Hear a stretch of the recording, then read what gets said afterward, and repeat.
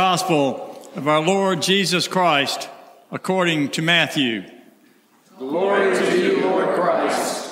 Jesus said, "You have heard that it was said to those of ancient times, 'You shall not murder,' and whoever murders shall be liable to judgment.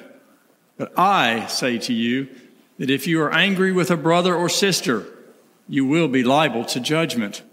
And if you insult a brother or sister, you will be liable to the council. And if you say, 'You fool,' you will be liable to the hell of fire.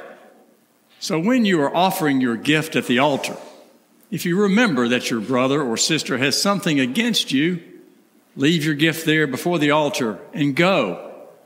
First be reconciled to your brother or sister, and then come and offer your gift. Come to terms quickly with your accuser while you are on the way to the court with him, or your accuser may hand you over to the judge, and the judge to the guard, and you will be thrown into prison. Truly, I tell you, you will never get out until you have paid the last penny. You have heard it said, 'You shall not commit adultery.' But I say to you that everyone who looks at a woman with lust has already committed adultery with her in his heart. If your right eye causes you to sin, tear it out and throw it away. It is better for you to lose one of your members than for your whole body to be thrown into hell. And if your right hand causes you to sin, cut it off and throw it away. It is better for you to lose one of your members than for your whole body to go into hell. It was also said, 'Whoever divorces his wife, let him give her a certificate of divorce.' But I say to you that anyone who divorces his wife, except on the grounds of unchastity, causes her to commit adultery. And whoever marries a divorced woman commits adultery. Again, you have heard that it was said to those of ancient times, 'You shall not swear falsely, but carry out the vows you have made to the Lord.' But I say to you, do not swear at all, either by heaven, for it is the throne of God, or by the earth, for it is his footstool, or by Jerusalem, for it is the city of the great King. And do not swear by your head, for you cannot make one hair white or black. Let your word be yes, yes, or no, no. Anything more than this comes from the evil one." The gospel of the Lord. Praise to you, Lord Christ. I speak to you in the name of the one God, Father, Son, and Holy Spirit. Amen. Please be seated. I've heard it said that today's gospel lesson is something of a head scratcher. Frankly, I feel more strongly than that. I think that today's gospel lesson has the capability, the possibility of being harmful. It can be harmful emotionally. It can be harmful psychologically. It can be harmful spiritually. And this point was demonstrated to me in a vivid fashion some time ago in a Bible study I was in at the time. We met weekly, and the process was whatever we were part of the Bible we were studying, somebody would read a passage, and then we would have kind of a free-flowing discussion, and we rotated the readers. But on this particular day, we came to this same passage we read just a few minutes ago, and it was a man who was reading it. When he got through reading it, he put his Bible down, he looked up at the rest of us and said, "Well, I'm in trouble. I've violated every one of these." The problem is I could feel the pain in his voice. And it pained me to hear it because, you see, if we want to really dig deep into what Jesus is saying here, asking us to do, the reality is it is impossible. It is absolutely impossible to every time do everything Jesus tells us to do or not do in today's passage. It is impractical. So today what I want to do is I want to spend just a moment or two illustrating with one of the examples the impossibility, and then once we get past that, I think we can talk about what Jesus is asking of us, what he's really about here. Now, Jesus addresses 4 subjects today, and the first is anger. Jesus says, if you're at the altar and suddenly it comes to you that you've still got an unreconciled dispute with another man or woman, immediately go and reconcile that dispute and then come back. Now, when we read things like this, we all have a visual image, don't we? And my guess is your image is much like mine. There I am, kneeling at the altar in prayer, my hands outstretched, my eyes closed, waiting for the priest, the really good-looking, smart, sensitive priest. Okay, that's for my benefit. Waiting for the priest to come by and give me the bread, give me the body of Christ. When suddenly it springs into my mind, that neighbor of mine, that guy 3 doors down, the guy with the dog he lets run wild, the dog who poops in my front yard 2 or 3 times every week. I've got a dispute with that guy. So what am I supposed to do?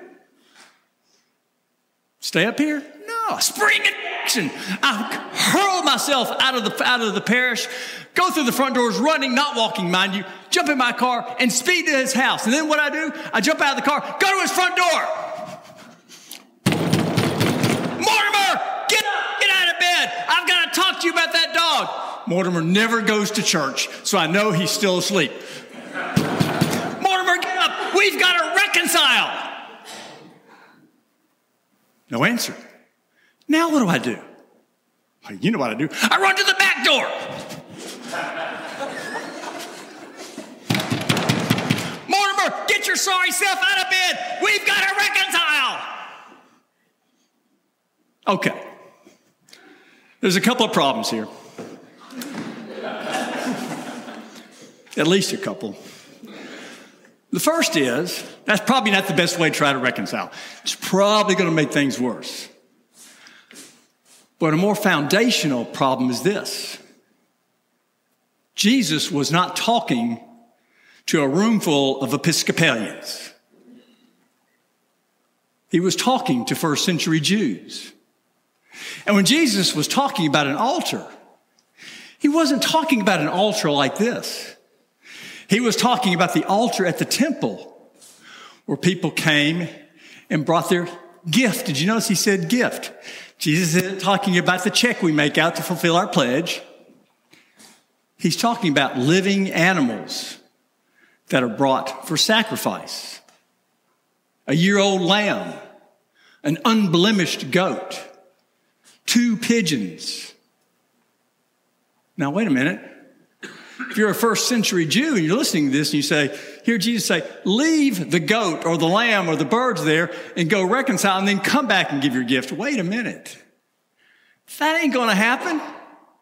You're going to walk out of there for 2 or 3 or 4 hours and come back and your lamb or your goat or your pigeon is not going to be there. They've either walked away or flown away or somebody's taken them. So every first century Jew listening to this knew Jesus was engaging in hyperbole. Jesus was using an absurd exaggeration to make a point. This is something we all do. I have told you 1,000,000 times. We haven't actually said anything 1,000,000 times. I'm so hungry I could eat a horse. No, you can't.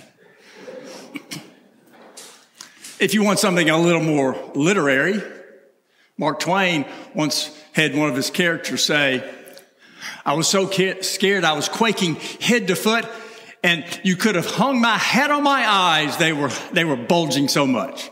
Well, of course, that's hyperbole, but it makes a point, doesn't it? And so every Jew listening to this that day understood that Jesus was making a point that he was not asking to be taken literally. And so the first thing for you and me to understand about today's gospel lesson is Jesus is not speaking literally. So once we get past that, all right, so what is Jesus trying to do? If the hyperbole is to make a point, where's he going with this? Well, notice that Jesus, in each of these 4 examples, is talking about relationship. And here he's not talking about relationship between us and God. He's talking about relationship and relationships among us.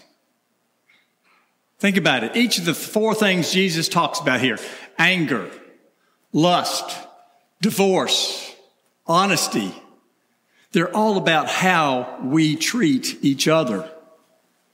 And the point Jesus is making here is Jesus wants us to reevaluate our relationships and move them, if you will, closer to how God envisions our relationships with each other, how we should treat each other.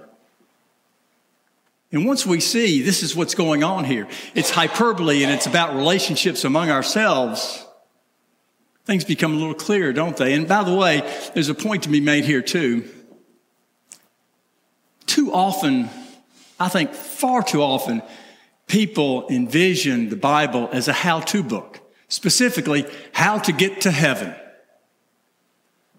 Well, in reality, Jesus and God have already taken care of that. We're all going to be there, folks. But in the meantime, we're here. You see, Jesus actually spends a whole lot more time talking about how we should treat each other than he does talking about how to get to heaven. Because God cares about this earth. God cares about how we treat each other. And God wants us to be more like God envisioned us to be in the first place. So all this begins to make sense, I think, when you realize we got hyperbole and we're talking about relationships. We're not talking about getting to heaven. We're talking about living together.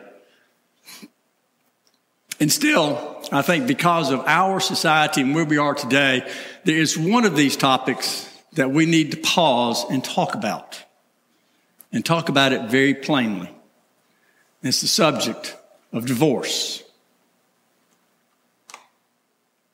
The reality is, and we all know this, that divorce is so prevalent in our society that I'm willing to bet there is not a person in this room who hasn't been touched by divorce, either by going through it personally or living through it, if you will, with a close family member or close friend. And so every single person here knows that every divorce carries with it its own unique pain. In order for us to understand what Jesus is saying about this sensitive topic, we need to go back again to context. And remember, Jesus is speaking in the first century. In the first century, the sad but real fact is this, that women were not really considered second-class citizens. Women, for the most part, were considered to be chattel, possessions. And like any chattel, like any possession, when it had outlived its usefulness to the owner, it could be discarded. If a man is married in that day and age and wants to be divorced, he can get divorced for any good reason, any bad reason, or no reason at all. On the other hand, a woman could get divorced only for a very limited number of reasons. And so in that age, in that society, marriage, women were, as I say, largely seen as disposable. And the sad truth is there is a parallel today. In the secular world, marriage is largely seen as disposable, as one of those ubiquitous Starbucks cups. When the contents of the cup are no longer useful to you, you just throw it away. And this point was made to me vividly, frankly, quite a while ago. I was a junior in high school, as I said, quite a while ago. And I was on the track team. And one of the young teachers was the assistant coach. And this guy, all of us, I went to an all-boys school. All of us thought this guy was kind of cool and kind of hip. So we had a break in track practice one day, and I just wanted to talk to him. So I walked up to him and said, hey. I said, so, he just got engaged. And I said, so, are you nervous about getting married? And what he said, I'll never forget. And it shocked even a 17-year-old mind, 17-year-old sensibility. He said, nah, I'm not too worried about it. I figure if it doesn't work out, there's always divorce. Marriage as disposable. Friends, that was literally 50 years ago. And that attitude has only become more and more prevalent in our society. So the first thing we should take from today's lesson is Jesus, make no mistake about it, absolutely condemns that attitude towards marriage and towards divorce. For Jesus, marriage is not disposable. Marriage is sacred. Marriage is holy. Marriage was ordained by God. And there's a reason it is one of our sacraments. And so for Jesus, marriage is to be held gently and at the same time guarded ferociously. And at the same time, Jesus would never condone unnecessary suffering. And here I'm brought to mind something my favorite professor in seminary said. This is one of those guys about whom I would like to say he has uncommon common sense. And talking in class one day about the subject of marriage and divorce, he said divorce is absolutely proper when divorce acts as a funeral for a dead marriage. Divorce is proper when it is a funeral for a dead marriage. And marriages can die for any number of reasons. There can be abuse, physical and emotional, by one spouse against the other. There can be infidelity that simply can't be overcome. And yes, there are times when, despite all best efforts, and that's an important qualifier, despite all best efforts, the couple has gotten to the point where they truly can no longer live together. In any event, when a marriage is truly dead, to continue to in that marriage is to continue to walk down a path whose only destination is suffering. Suffering for the couple in the marriage and suffering for the friends and family around them. And Jesus would never condone that either. And so, it is a mistake. I want to say this as clearly as possible. It is a mistake for anybody to say that this gospel lesson tells us that Jesus forbids divorce even in the case of a dead marriage. That's not right. That's not right. Now, a few minutes ago, I invoked the notion of getting to heaven. And I don't need to take a poll here. I think I can say with great confidence that we all want to get to heaven. Do I hear an amen?